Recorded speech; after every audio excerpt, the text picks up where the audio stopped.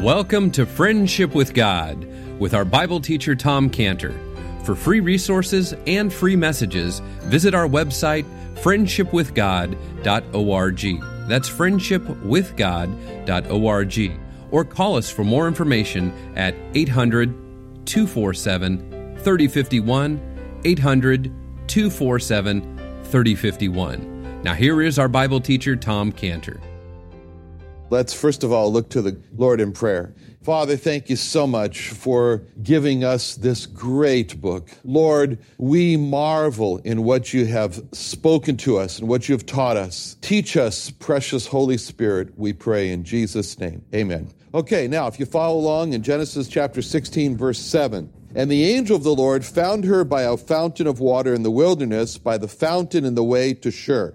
And he said, Hagar, Sarai's maid, whence camest thou, and whither wilt thou go? And she said, I flee from the face of my mistress Sarai. And the angel of the Lord said unto her, Return to thy mistress, and submit thyself under her hands. And the angel of the Lord said unto her, I will multiply thy seed exceedingly, that it shall not be numbered for multitude. And the angel of the Lord said unto her, Behold, thou art with child, and shalt bear a son, and shall call his name Ishmael, because the Lord hath heard thy affliction. And he will be a wild man. His hand will be against every man, and every man's hand against him. And he shall dwell in the presence of all his brethren. And she called the name of the Lord that spake unto her, Thou God seest me. For she said, Have I also here looked after him that seeth me? Wherefore the well was called Beer Laharoi. Behold, it is between Kadesh and Bered. And Hagar bare Abram a son, and Abram called his son's name, which Hagar bare, Ishmael. And Abram was 86 years old when Hagar bare Ishmael to Abram.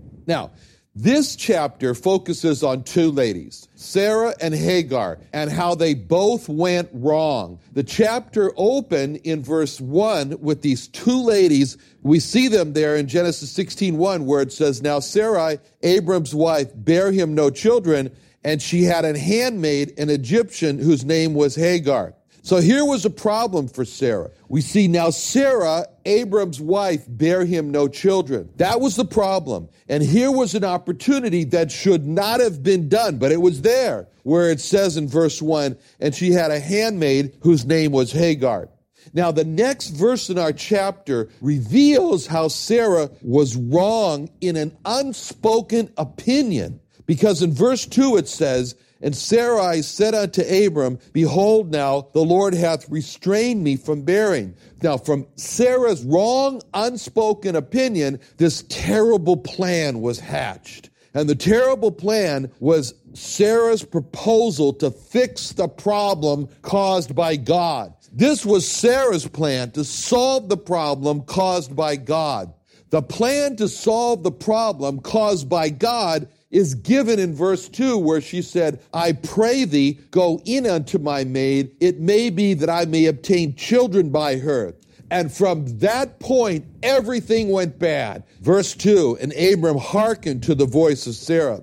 But everything went wrong because Sarah had this unspoken opinion when she said, Behold, now the Lord hath restrained me from bearing. See, Sarah had a wrong opinion. It was unspoken. What was Sarah's unspoken wrong opinion?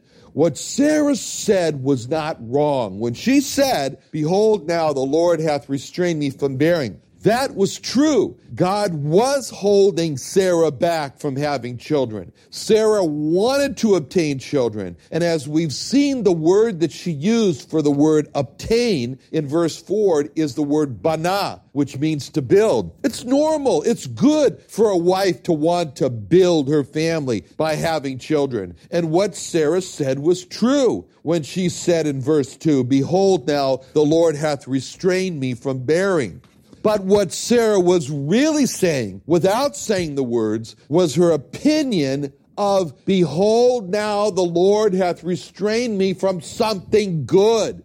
This was all about what Sarah thought was good. Sarah was saying it was good for her to build her family right then. And therefore, God was restraining her from good. Sarah was saying it was good for her to give birth to children. Therefore, God was restraining her from good. See, it's with this therefore of what Sarah did not say where Sarah went wrong. Was it true what Sarah said when she said in Genesis 16:2, behold, now the Lord hath restrained me from bearing? Yes, that was true. God had restrained Sarah from bearing. Everyone knew that God either opens or he closes the wombs.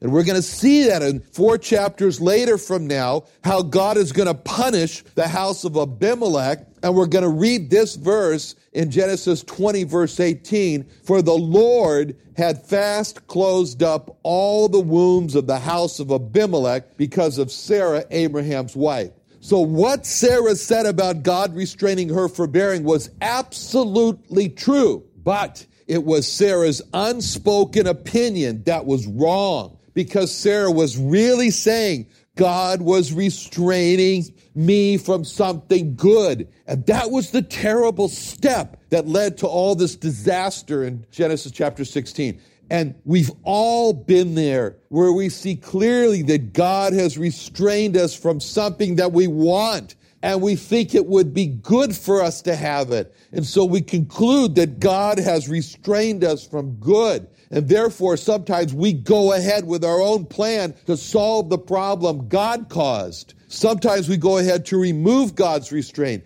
and get it ourselves, and it results in a disaster. And this is what Sarah did. Where did Sarah go wrong? By concluding that God was restraining Sarah from good. How are we not to go down the same road that Sarah went down and fall into the same trap? And the answer is by firmly fixing 2 verses in our minds, which are found, and please turn to this, in Psalm 84, verses 11 and 12. Psalm 84, verses 11 and 12. If you turn to that, please. Psalm 84, verses 11 and 12. This is a very, very important verses here. These are very important verses and something that we really need to grab a hold of to not fall into this very typical trap that Sarah did in Genesis 16. It says in Psalm 84, verse 11, for the Lord God is a sun and shield. The Lord will give grace and glory. No good thing will he withhold from them that walk uprightly. Verse 12. O Lord of hosts, blessed is the man that trusteth in thee. So what we see in verse 11 is that we are first told what the Lord is doing. What he is doing, and what he is doing is told to us in these words. The Lord is a sun and shield. Sometimes we need a sun, sometimes we need a shield. And at the right time when we need the sun or something to be given to us, then what happens? At those times, God will be the sun for us. He'll be the one who gives us, like the sun gives, rays so that the plants can grow, or bana, be built up. But also, there are times when we need the shield. We need the protection to be protected from receiving something that is really not good for us. And at those times, God will be the shield for us, and he will be the one who, like a shield, protects us from receiving what would harm us. You know, it's just like my wife right now, Cheryl. She's growing. She's always growing something. She loves to grow. I married a wife from Ohio, and people from Ohio have gardens, you know. So anyway, it's very interesting for me to watch her out there. She's growing. Right now, she's growing romaine lettuce, because that's what they had at Home Depot, and so she bought the romaine lettuce.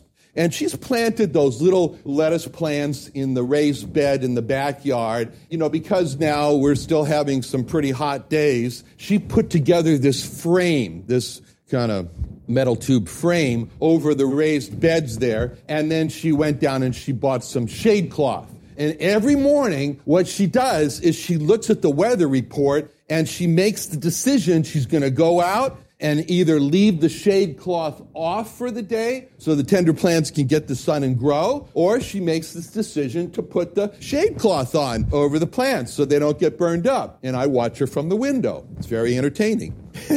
But my wife makes the decision for sun or shield for those plants. She makes her decision for sun or shield based on what will be good for those little lettuce plants there. Now, let's imagine that Cheryl made this decision that the sun was going to be too hot for the day, and so she puts up the shade cloth in the morning, and she leaves, and there's one little lettuce plant that says to the other lettuce plants, and this little lettuce plant says to the other plants, "Behold now, our Lord hath restrained us from growing. I pray thee, take down this shade cloth," And then all the little lettuce plants get together, and they take down the protecting shade cloth, and then what happens? They all get killed by the hot sun. Okay, so please write that in Aesop's Fables, and then I'll be famous.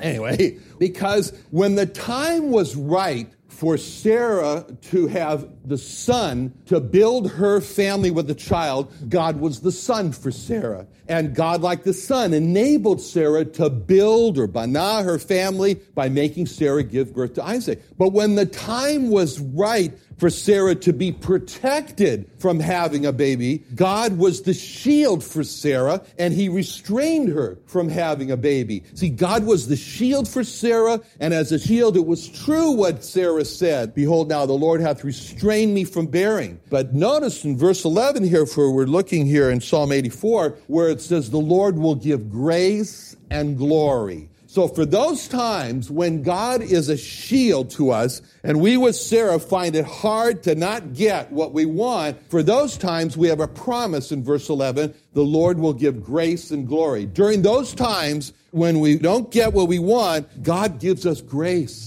He gives us grace to bear it. And he'll show us his glory. What glory is that? The Shekinah glory, the glory of his abiding, the glory of his presence, the Shekinah glory. And it's during those times when God is shielding us from what we want that we're really in the pressure cooker, and he's holding us back from what we want. And we say with Sarah, "The Lord hath restrained me," and we can just feel when she says that word restrained, we can feel that word. That's a graphic word, restrained. We are so much wanting it. We can taste it. We're chomping at the bit. We're pushing against the bridle. That's the restraint. See, the Lord is restraining us. He's holding us back. And that's the time when we'll go to God with a broken heart and we'll experience what he calls the glory, his glory, the presence of God, his glory. For those times when God is a shield to us, the Lord will give grace and glory. Psalm 84:11. There's one principle that God wants us to have firmly fixed in our minds, and it's the next part of verse 11, where it says, "No good thing will he withhold from them that walk uprightly." When we want something really bad, and the Lord is being a shield to us from that thing, when the Lord is standing between us and what we want, when we're crying out with Sarah, "Behold now, the Lord hath restrained me," there's one little word that we would like to remove from verse 11. And we want it to read like this: "No thing will he withhold from them that walk uprightly," right? We don't like that word "good" in there because we want to remove that. We would like to have our own translation of the Bible, and we'll take that out because we want everything we want. But that's a very important word, good. "No good thing will he withhold from them that walk uprightly." Sometimes a sun, sometimes a shield, but always no good thing will he withhold from them that walk uprightly. Sometimes a sun, sometimes a shield, but never no thing will he uphold from them that walk uprightly. Sometimes a sun, sometimes a shield, but always no good thing will he withhold from them that walk uprightly. And who's going to be happy? Who's going to be happy through this? Who's going to be the happy person when God's a shield? When God is in the words of Sarah, "Behold now, the Lord hath restrained me." Who's going to be happy in that? The person that's described in verse 12 of Psalm 84. Psalm 84:12. "O Lord of hosts, blessed is the man that trusteth in thee." That's the happy man when God is a shield. Blessed or happy is the man that trusteth in thee. See, the happy man is the person who keeps the word good in that previous verse. "No good thing will he withhold from them that walk uprightly." Now, did Sarah trust in God in chapter 16? No. Was Sarah happy? Was she a happy camper when she said, "Behold now, the Lord hath restrained me from bearing"? No. Why not? Because she wasn't trusting God. Sarah was not described as Psalm 84:12, blessed is the man that trusted in thee. And so what we see here is this terrible disaster. Now, we've all been there. We've all been there. So before we jump on Sarah and say, how can you do such a thing? We've all done that. I remember back in 1982, that's a long time ago. Many of you didn't know that I was born before then, but I was. But I remember in 1982 how at Scantibodies we had large orders at that time for human serum. And in order to make the large orders of human serum, we needed large amounts of human plasma. And where did the human plasma come from? Well, one of the places is the good old American Red Cross. And for a year, I worked really hard to get one-year contracts from American Red Cross in San Diego. I know you may don't know. There used to be an American Red Cross in San Diego. It wasn't all San Diego Blood Bank. Anyway, I worked really hard to get the one-year contract from the American Red Cross of San Diego and the American Red Cross of Chicago. And I remember when those Red Cross units told me that I was not accepted, that I did not get those contracts. And I was shocked. And it really hit me hard. And I felt like Sarah did. Behold, the Lord hath restrained me. And I didn't know it. But at that time, we were in the process of becoming deeply overextended. And it turned out that we didn't need all that plasma from the American Red Cross of San Diego and Chicago. It turned out that the plasma from the American Red Cross here and in Chicago was way more than we needed. And with the obligation to pay for those contracts month by month for that plasma we didn't need, it would have killed us. And so instead, I found plasma in smaller amounts for half the price. It was half the price that perfectly matched our need. Now, what happened? The Lord was a shield to me from those contracts. Those contracts were not a good thing for me then. So no good thing will he withhold from them that walk up uprightly. But the no good things he did withhold. Now, we've been studying the person of Hagar, and we all know that Hagar was an Egyptian. She was a Gentile. She wasn't a Hebrew. And when we've looked at the life of Hagar, what we've seen in her life is one mercy after another.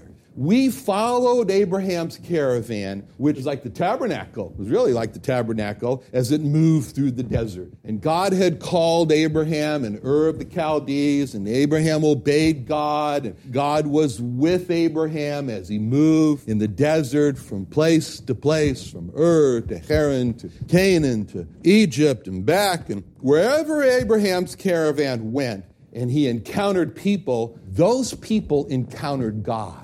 And because Abraham was an ambassador for God, just like we're ambassadors for God, where it says that in 2 Corinthians 5:19 through 20, to wit or to witness that God was in Christ, reconciling the world unto himself, not imputing their sins unto them, committed unto us the word of reconciliation. Now then, we are ambassadors for Christ. As though God did beseech you by us, we pray you in Christ's stead, be ye reconciled to God. That's Abraham. Abraham was an ambassador for Jehovah Jesus as he traveled from people to people. And there's one very important truth that God said about Abraham. Very important. And please turn to that in Genesis 18. We're going to come to it, but we're going to look at it now because here God is speaking about Abraham and he's saying something about him that's very important, and it's true. It was true then and it's true now in our passage here in Genesis 16:17. Here we are. And what this is in Genesis 18:17 through 19, where the Lord speaking to Abraham says these things. And the Lord said, shall I hide from Abraham that thing which I do? So here we can see God. He's having a conversation amongst the Godhead. He's asking a question. We're discussing it. Shall I hide from Abraham the thing that I do? And then he says in verse 18, seeing that Abraham shall surely become a great and mighty nation, and all the nations of the earth shall be blessed in him. And then he says in verse 19, for I know him. God said, I know Abraham. I know him, that he will command his children and his household after him, and they shall keep the way of the Lord to do justice and judgment, that the Lord may bring upon Abraham that which he has spoken of him. So God says about Abraham, I know Abraham. I know him. And what did God know about Abraham? He says that Abraham would command. That is the word that he used. It's a very strong word, command. It's tzava in Hebrew, tzava. And Sava is the same word that God used in Genesis 2:16 through 17, in that passage we covered where it says, and the Lord commanded, Sava, the Lord commanded the man, saying, of every tree of the garden thou mayest freely eat, but of the tree of the knowledge of good and evil thou shalt not eat of it, for in the day that thou eatest thereof thou shalt surely die. Very strong word, Sava, commanded. So, in Genesis 2:16 through 17, God commanded Adam, Yitzhava, commanded Adam, don't eat of the tree of the knowledge of good and evil, and he gave him a warning, in the day that thou eatest thereof thou shalt surely die. Now that was in Genesis 2:16 through 17. Then, 4 verses later, after Genesis 2:17, 4 verses later, after God had commanded Adam to not eat of the tree of the knowledge of good and evil, what did God do? He created Eve. So in Genesis 2:21 through 22, we read, after God commanded Adam, and the Lord God caused a deep sleep to fall upon Adam, and he slept, and he took one of his ribs and closed up the flesh. Instead, there a rib which the Lord God had taken from man, made he a woman, and then he brought her unto the man. There's no record. There's no record of God commanding Eve directly. There's no record of God commanding, or Sava, Eve, to not eat of the tree of the knowledge of good and evil, with the warning that in the day that she ate thereof, that she would surely die. See, God commanded Sava, Adam, to not eat the tree of the knowledge of good and evil, with the warning, in the day thou eatest thereof, thou shalt surely die. Then God expected Adam to command, or Sava, Eve, to not eat of the tree of the knowledge of good and evil, and to pass on God's warning to her, in the day that thou eatest thereof, thou shalt surely die. God did not say about Adam what he said about Abraham. He didn't say that about Adam. God did not say about Adam, for I know him, that he will command Sava, Eve, after him, and they shall keep the way of the Lord to do justice and judgment the Lord may bring upon Adam, that which he has spoken of him. See, but God did say that about Abraham. And it's very important when he said that in verse 19, Genesis 18:19. For I know him, that he will command Sava, his children and his household after him. They'll keep the way of the Lord to do judgment, that the Lord may bring upon Abraham that which is spoken of him. And Abraham did not just command Sava, his children, but the verse says Abraham also commanded Sava, his household after him. That meant that Abraham made sure that all the folks in his caravan that were following Abraham to keep the way of the Lord. That meant that Abraham set his caravan in order to follow God. That's another meaning of the word Sava, to order. God said in several places, put your house in order, you're going to die. That's the word Sava also. That meant that all anyone had to do was to look at Abraham's life and how he ordered his family and his caravan, and they would see what it does mean to keep the way of the Lord. What does it mean to lead a caravan spiritually? They would see Abraham leading his caravan to keep the way of the Lord by worshiping Jehovah Jesus. And when Abraham spoke of God, they would see a man who believed that Jehovah Jesus is the God of gods and Lord of lords, showing the truth of Deuteronomy 10:17, where it says, for the Lord your God is God of gods and Lord of lords, a great God, mighty, terrible.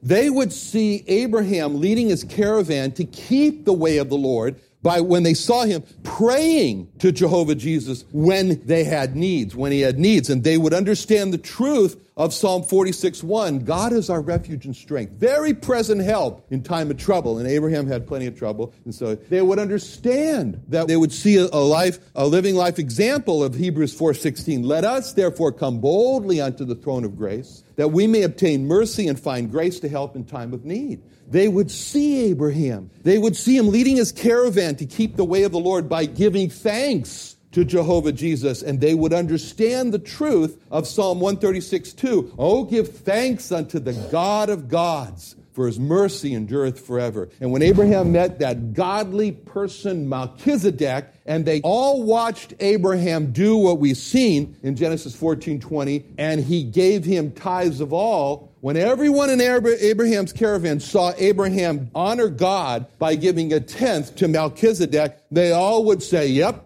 that's Abraham. That's my leader. Exactly what I expected of him. That's Abraham. And they would see Abraham leading his caravan to keep the way of the Lord by honoring Jehovah Jesus with a life that's holy and true and avoiding any appearance of evil. And especially everyone in the caravan, you can imagine, crowded around and watched as Abraham refused to take any wealth that originated with the king of Sodom and his wicked ways.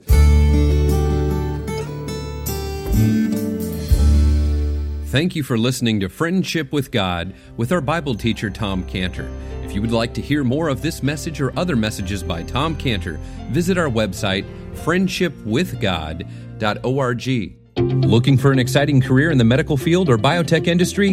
Join Scantibodies Biologics, founded by Christian businessman Tom Cantor. It's a premier company dedicated to advancing patient care and serving the community of San Diego. Scantibodies has global operations and over 700 employees and growing. And if you have a heart for people and a desire to join a leading biotech company, call us 619-258-9300, 619-258-9300, Scantibodies.com. That's scantibodies.com.